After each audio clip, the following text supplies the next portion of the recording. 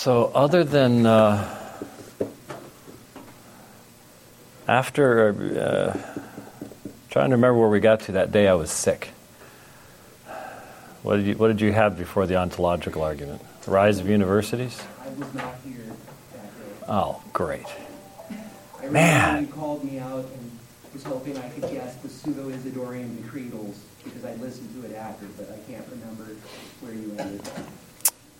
So you didn't take notes? Wow, man. Total disappointment. Total disappointment. And sadly, you're the only person I can ask because George isn't here, so no one else. From the beginning. Yeah. Yeah, well, I don't... We did the scholastic. We did scholasticism. We did through Aquinas. We talked about women as misbegotten men. I do remember that. But I was sick that day. I was sitting down, and I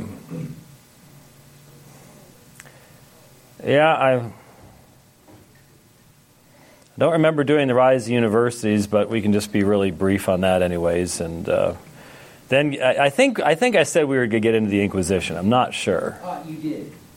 Okay. All right. No one expects the Spanish Inquisition. They expect the French Inquisition. Yeah. But it's because they can smell them coming. But because the food, I said the food. They make very nice food. Very, very great pastries. Pastries. 17th, right? The 17th of December. Is that the day that you're talking about? I don't remember what day it was. We talked about Abelard. We talked about pseudo-Isidorian decretal. Yeah, no, it's past that. It's past that. It was the day I was sick, and we had already gotten into scholasticism, and we had gone through scholasticism. So we'll start here, and this will be good. I'm pretty certain I do remember talking about the rise of universities. I think I remember mentioning 4 faculty areas: the arts, which would be a general education, theology, law, and medicine.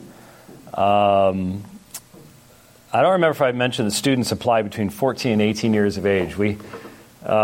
That's not really how things work anymore, thanks to video games. So that wouldn't be good. University of Paris, I mentioned around AD 1200. By 1400, there were about 75 universities. And I think I finished off by saying that was going to be extremely important to the rise of the Reformation. And then said, next time we get together, when I'm feeling better, the Inquisition. Well, instead, last week we did the ontological argument. Everybody who was here last week would feel comfortable if I gave you a pop quiz right now, asked you to stand up in front of us all and explain the ontological argument? Yeah, I didn't think so. Well, Brother Callahan has. But how many times have you explained the ontological argument over the years? I don't know. Yeah, more than once. More than once. Yeah.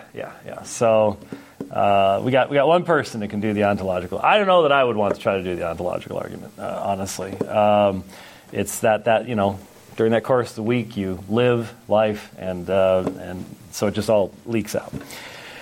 Okay, the Inquisition. Well, let me tell you, there are, and for those of you who might be visiting, we're doing church history. We have been for, what are we up to, 50-something, 40? 49. 49, we're getting close. Yeah, 49 lessons in church history. We're up to the medieval period, Middle Ages, and getting toward the Reformation eventually here.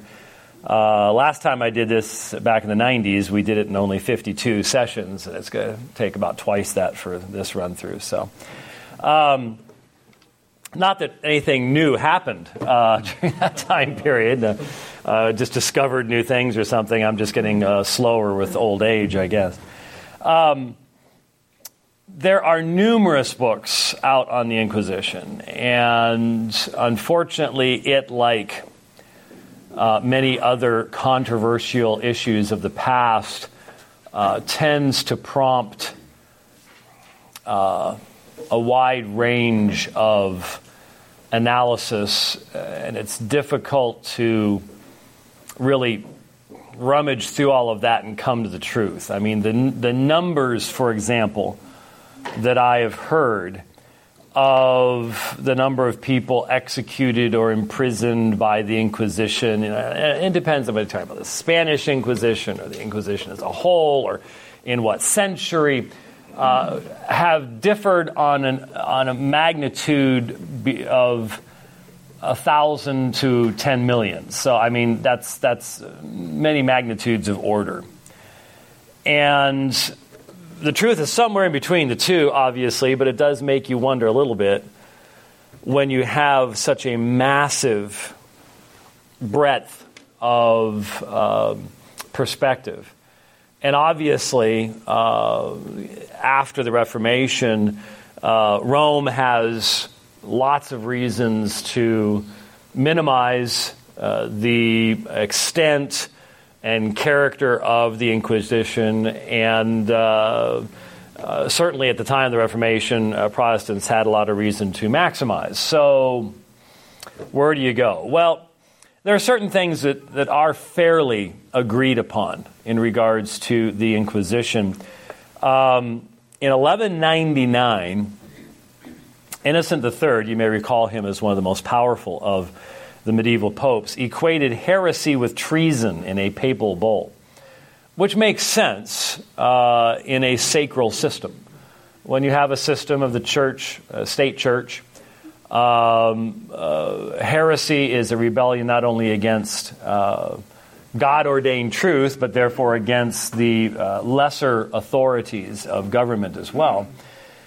And it's well known that once the Inquisition was in full swing, the explanation was that the religious authorities would analyze someone to see if they were a heretic or not, but the church itself would never bring the final punishment to bear. They would always be turned over to the civil magistrate. Well, of course, civil magistrate was nothing more than the instrument.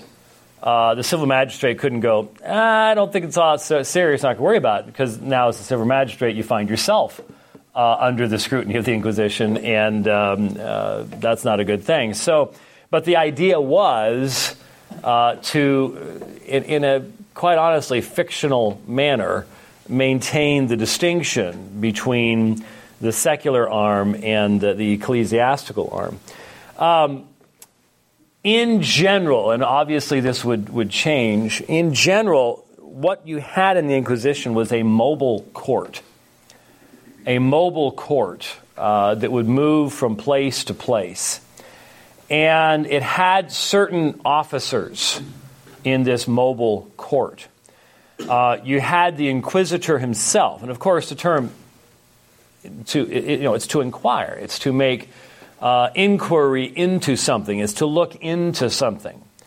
And so normally the inquisitor was a monk, well-educated, literate, with certain level of legal knowledge as well.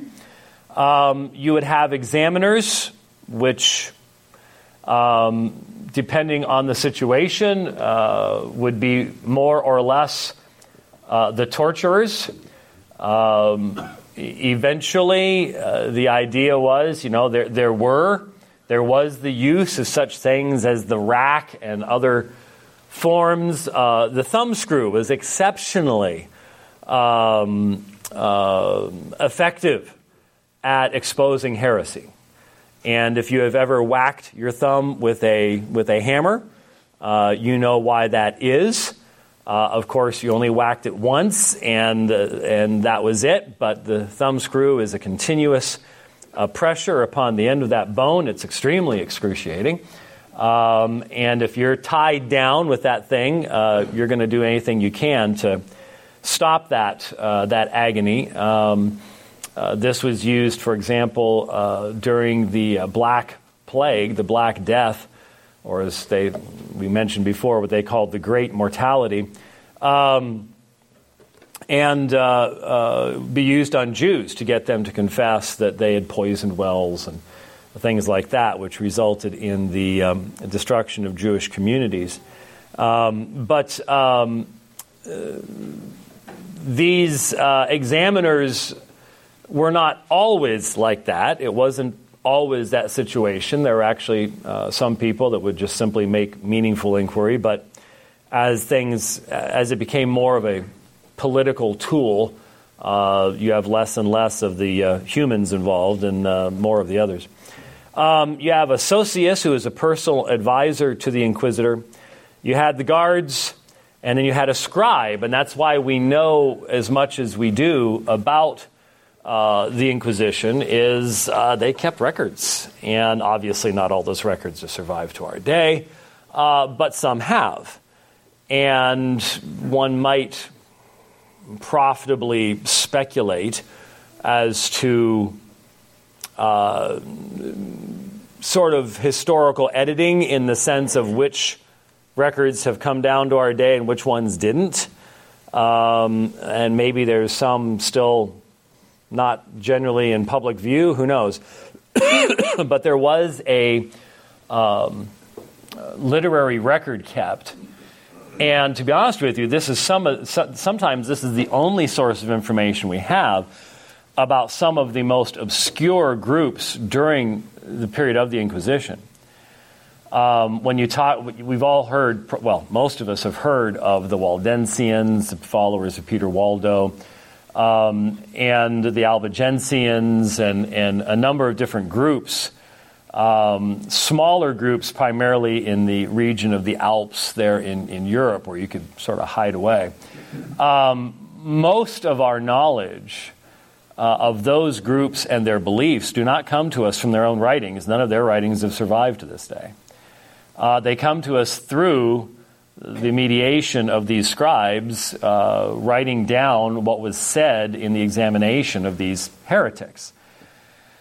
Now, as you can imagine, if put yourself in that situation, let's say you were living in that day and you were arrested. It strikes me very often as pretty astounding how people can hear what I say, and if they have a fundamental bias against my position, it's just amazing how twisted it is what they hear. It's like I can say 3 sentences, they hear 2 of them, ignore 2 of them, and misinterpret one of the other 2. And so it's different. That's what makes it difficult to, with accuracy, really determine exactly what these groups believed, because there's this unpleasant bias in the recording of much of this material. But basically what you have is you would have the Inquisition coming into a town, and eventually it became a time of terror for everyone because of the way it was put together. You could have a general Inquisition where these groups would simply go from place to place, and they've been tasked with protecting the purity of the faith. And then you can have a special Inquisition. A summons is sent to a suspected heretic, and he is demanded that he appear before the Inquisition because that person has been named. Well, when the general Inquisition comes to town, what you're concerned about is, might that neighbor that has been having a dispute with me accuse me of something. This happens today, for example, in Afghanistan, in Pakistan.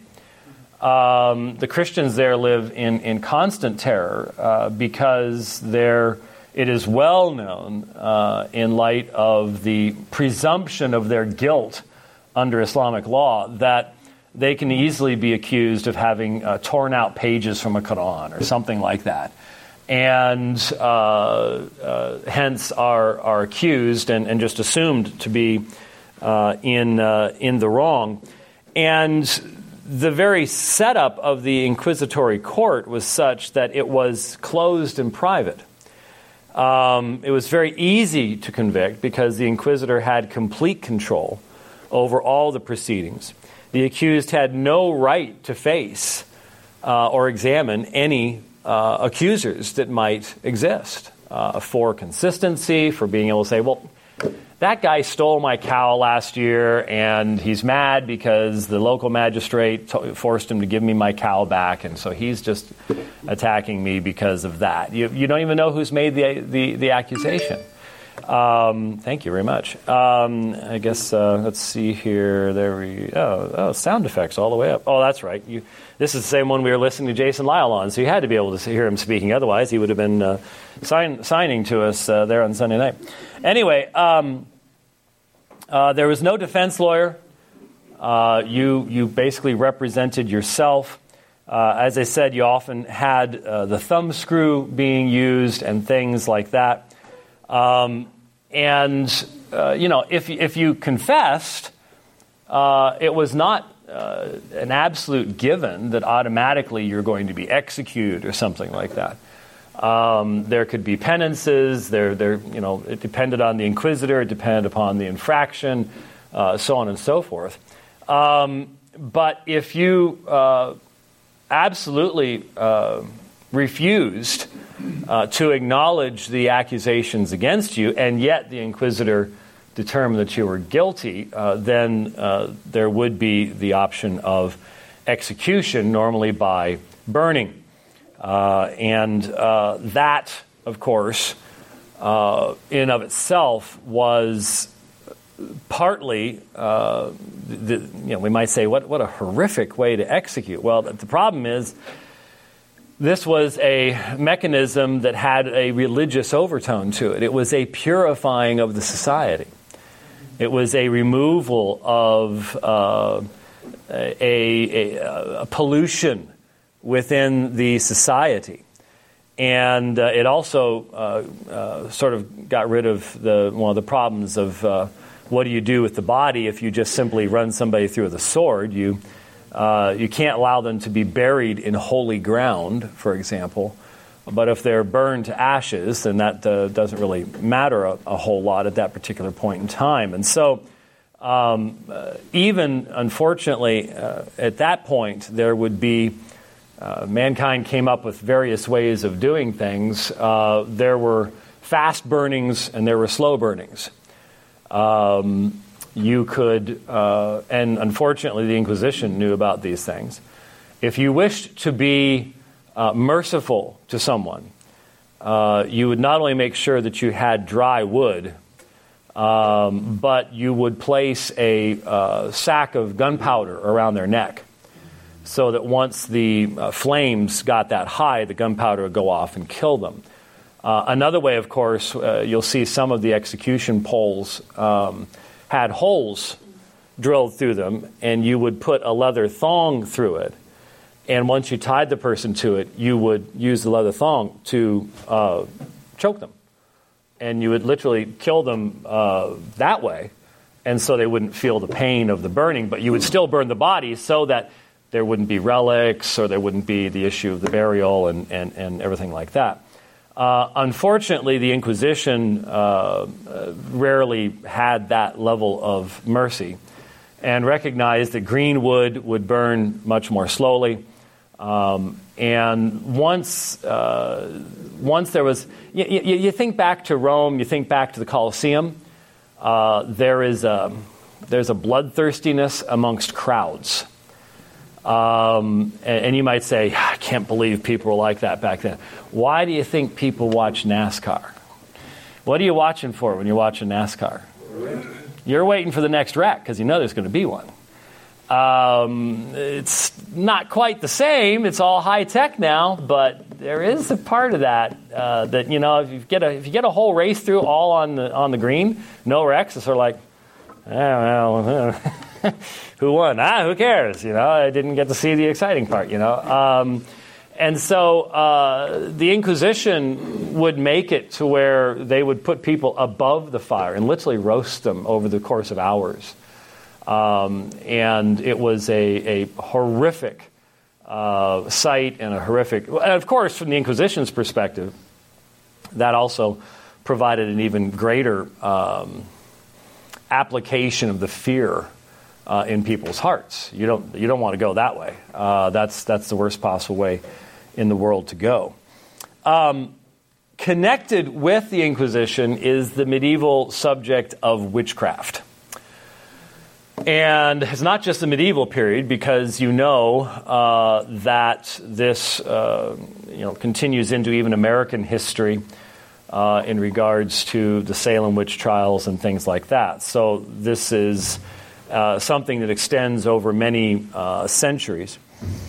And again, the numbers hard to really track down. When I was in seminary, my church history professor was not some wild-eyed Jack Chickian type guy by any stretch of the imagination.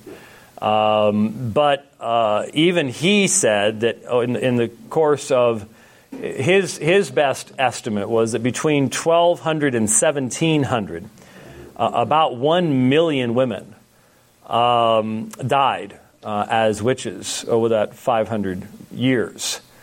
Now, that 500 years is a long time, but do the math. It's still a fair number of people each year. And the ratio of men to women accused and convicted was 1 to 20. So it was almost all women who were accused of this. And why was that? Well, it was believed that Satan was a male spirit. Hence, since witchcraft was closely related to sexuality, women were accused much more often than men were. Well, of course, and the men were in charge of the Inquisition, too. I suppose that had something to do with it. The Inquisition against witches primarily centered in France, Germany, Scotland, England, and Italy. So primarily a very much European concept. The popes were big into this. There's much papal writing on the subject of the Inquisition against witches. Gregory IX in the 13th century decided that Satan had shifted his strategy to a frontal attack against the church via witchcraft. And so in 1223, Gregory gave papal credence to many popular concepts. He said Satan had recently appeared in Germany as a toad, a black cat, and a ghost. Satan inhibits production in animals, plants, and men. So if there is a downturn in crop production, if your goats aren't having enough kids, milk production, whatever else it might be, this is probably due to a witch in your area. And so you start looking especially at the odd women, maybe the odd unmarried women in your area, and they're probably casting hexes on your animals and things like that. And then when the Pope is saying, yeah, this is, you got it, that obviously gives great credence. Boniface VIII and his physician Arnold of Villanova in 1294 made a quasi-scientific study of witchcraft and sexuality. And then Innocent VIII in 1484 issued the Summus Desiderantes. This would be a official papal statement in regards to witchcraft. And 2 years later, Heinrich Kramer and Jakob Springer, this is very important, 1486, Heinrich Kramer, Jakob Springer, published, and my wife's not here so I don't have to write anything down anymore, published Malleus Maleficarum. I suppose I should write that down because this one is sort of important. This had a huge impact in Europe. Malleus, how many? Yeah, that's what I thought. I don't even know. Malleus Maleficarum. I think that's about right. Malleus Maleficarum, a hammer against female witches. A hammer against female witches. They toured all over Christendom investigating and executing witches.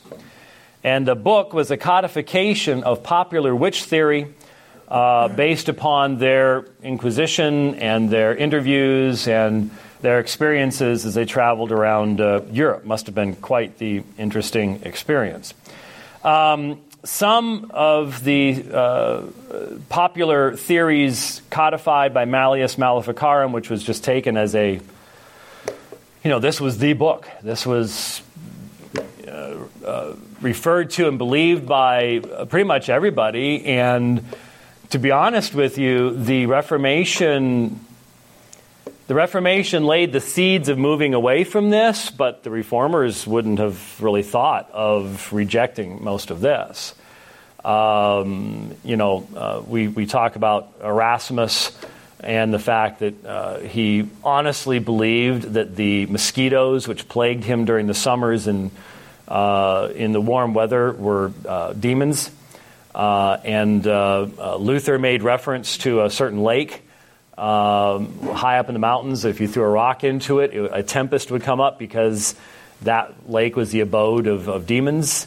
And so there was a very strong belief in that type of thing. And so to even question something like the Malleus Maleficarum probably meant you're a witch. Some of us think back to the witch trial in a certain British comedy where there's no way out of the accusations, and what that was reflecting was that's sort of how it was. There was no way out of the accusations. If you even dared to question the validity of the questions, that meant you were a witch too. It was just you're stuck one way or the other. And so some of the concepts that were codified in the book, that there was a pact made with the devil, there was something called the witches' Sabbat, the midnight meeting of witches that they would have. There was the incubi and succubi, that is a male and female demons. The powers of flight. And who believes that today? When was the last time you saw a rerun of Bewitched? Goes all the way back. Where'd that come from? Malleus Maleficarum. And you're sitting here going, come on. The 1960s and wiggling your nose. Malleus Maleficarum goes all the way back. Now you know where it came from. Anyways, you can now amaze your friends by knowing the Latin title of the book from which that stuff came from. The powers of flight, the powers to inhibit reproduction. Midwives were very much under suspicion. Yes? What was the year that this was written? 1486. Now realize 1486 is right before the Reformation. So this is the very same time period. Powers of flight, powers to inhibit reproduction, midwives. There was a drop in the number of midwives just simply because people were afraid to, which led to even more infant mortality as a result, obviously. The idea of love potions and the casting of hexes. Hexa is the Grun word for witch. So the casting of hexes. And so it was just so easy. If all of a sudden, something happened to your crops, which might just be blight, it might be, you didn't sow your seeds right or did it at the wrong period of time. There's just a million different reasons it could be. It was easiest thing to do was to blame it on, your next door neighbor and their weird daughter that is so strange or something along those lines. And so Malleus Maleficarum, widely read, and I honestly don't know when in history someone finally, just stood up and said, I don't think so. No biblical basis for this stuff. This particular codification of things, I don't know when that eventually happened, but obviously today most people have never even heard of it, even though almost everything I just mentioned you have heard of. And it was primarily made a part of cultural identity and understanding through Malleus Maleficarum. The scholastics believed, sorry ladies, I hate to break this to you, but the scholastics believed that women were weaker both mentally and physically. And so you all know this term, right? Right? Feminine? Normally that's a nice term.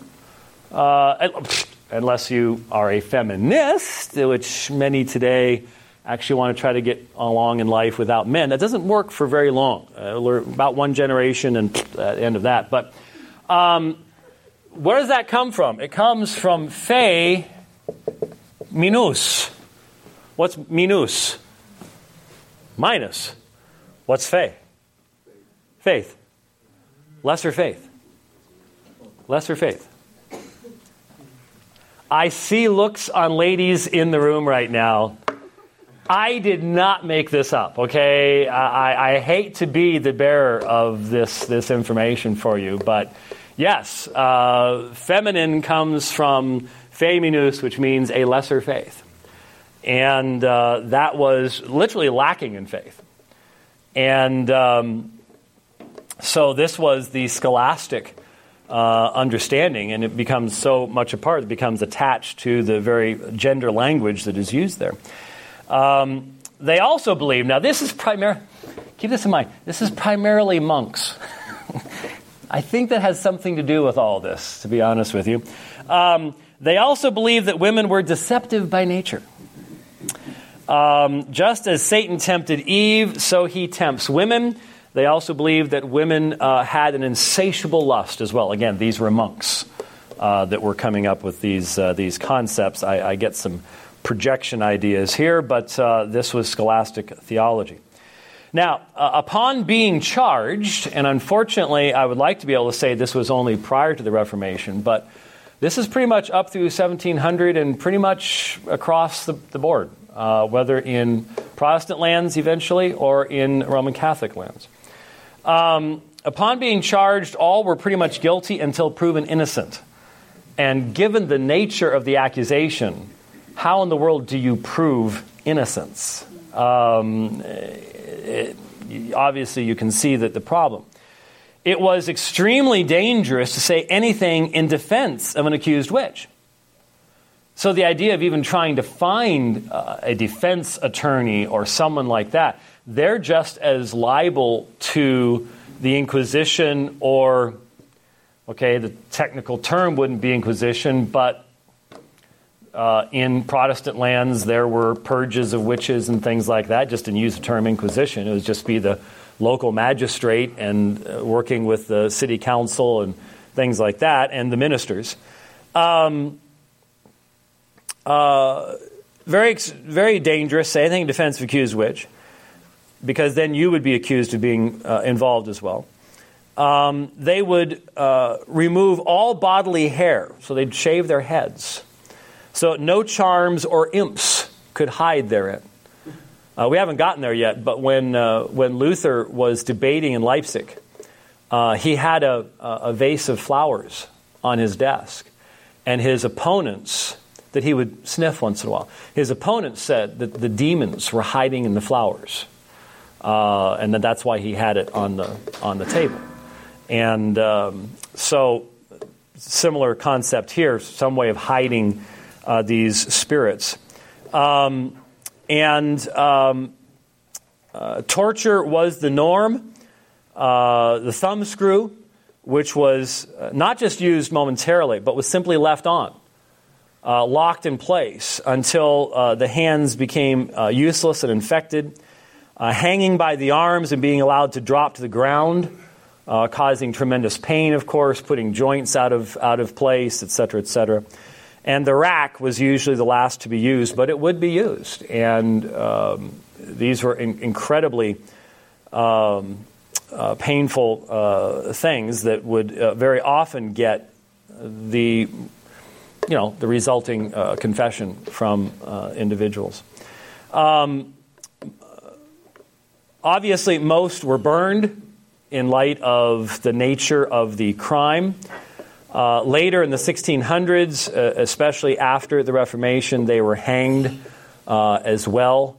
But there was, and that happened in the history of the colonies in the United States as as well. So you have that going on at this time period, and it certainly would result in a tremendous amount of fear in the society, especially if you are one of those that didn't quite fit the bell curve norm. If you're one of those odd people. That whole idea of being able to face your accusers, not a bad idea. And guess what? That's biblical. Sure hope that's the neighbors and not someone's car right outside. Not sure you can see through those windows, but it might be good for at least one person just to check. That door's locked. You'll want to go out the back one there. So there we go. All right. So the Druids were probably swept up in this as well, correct? Oh, sure. Yeah, you bet. Anybody outside the norm would definitely experience all of that. Yes, the sun is hitting the back wall, and I'm feeling the heat coming our direction.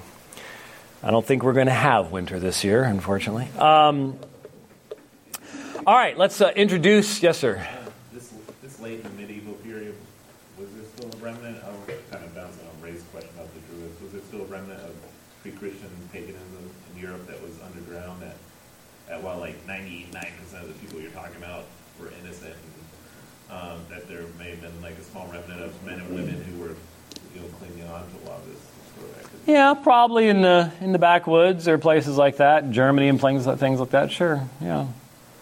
I would assume that there was. I've never done much of a study of the history of the survivors of paganism in medieval Europe, but given that it continues this day, I don't know if that's just a revival. I think there was probably always some of that there, yeah. Now, the subject of mysticism is a large one. We won't finish it this morning by any stretch of imagination. And it's interesting to me that mysticism exists in every religion I've ever encountered. It doesn't matter what religion it is. Glad to see you come back, brother. Good. Figured if you were gone another 5 minutes, we'd send a rescue party after you.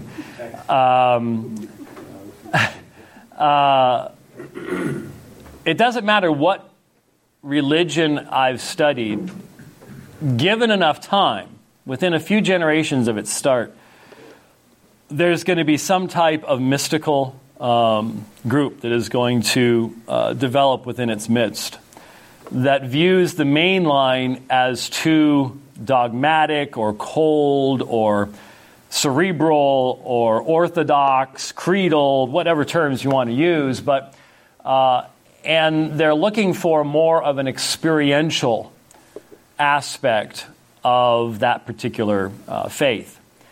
And so there's mysticism within Islam, Buddhism, Hinduism. There are Mormon mystics. The only group that I would say is an exception to that, I've never met a mystical Jehovah's Witness. No.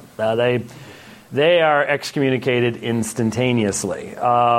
Just automatic, do not pass go, do not collect $200. That doesn't work for a lot of people anymore. How many young people today have any idea what you're talking about when you say, do not pass go, do not collect $200? Isn't that sad?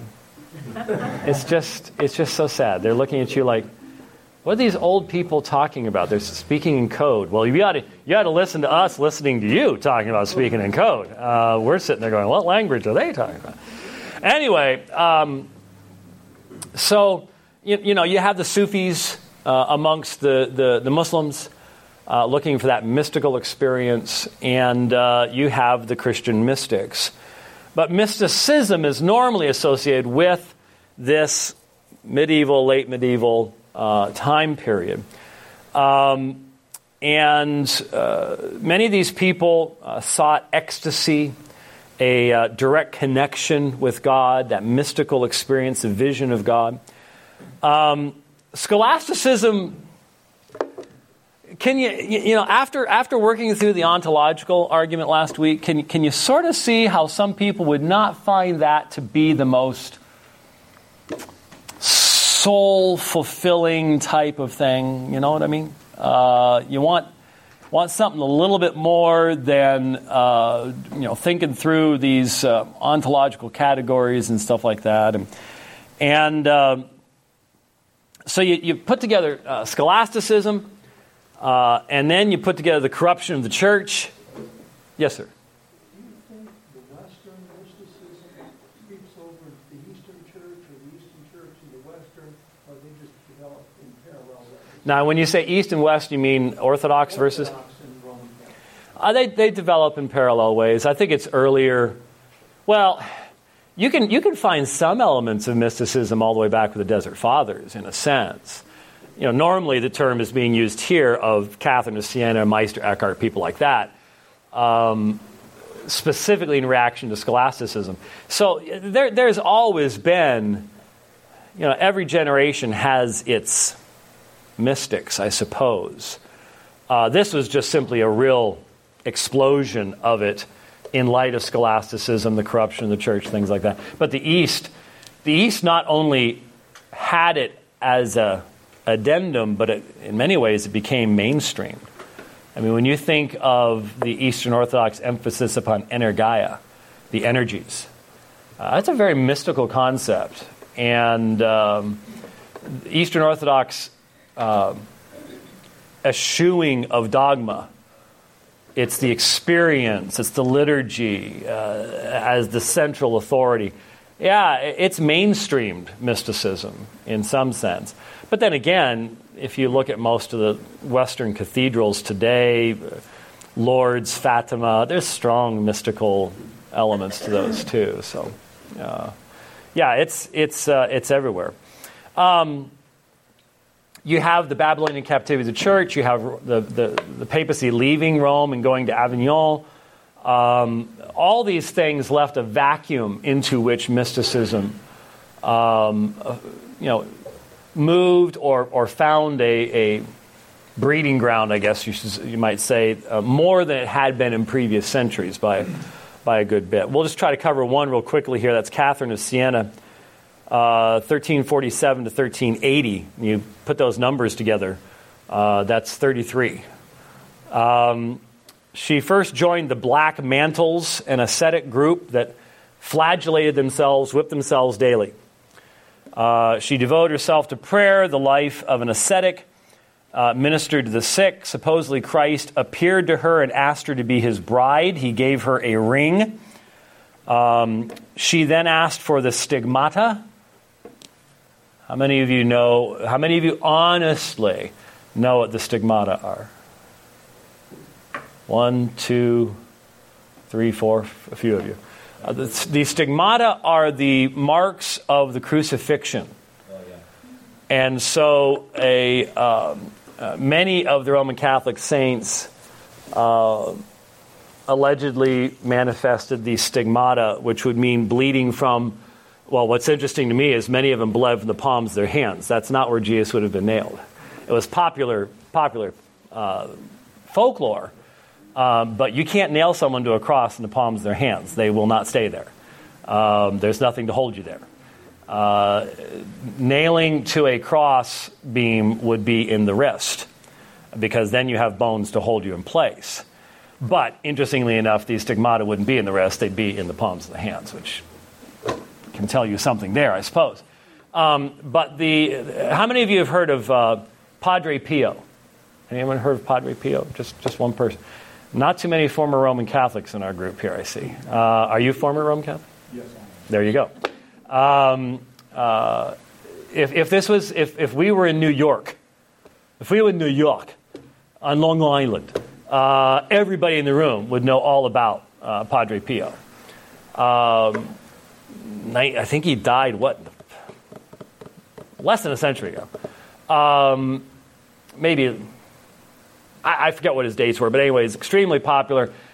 Stigmata, had to always have his hands bandaged because they were bleeding. His feet would bleed, his side would bleed. These were signs of close communion with Christ. And so this is something that Catherine of Siena requested for herself, would be to possess the stigmata.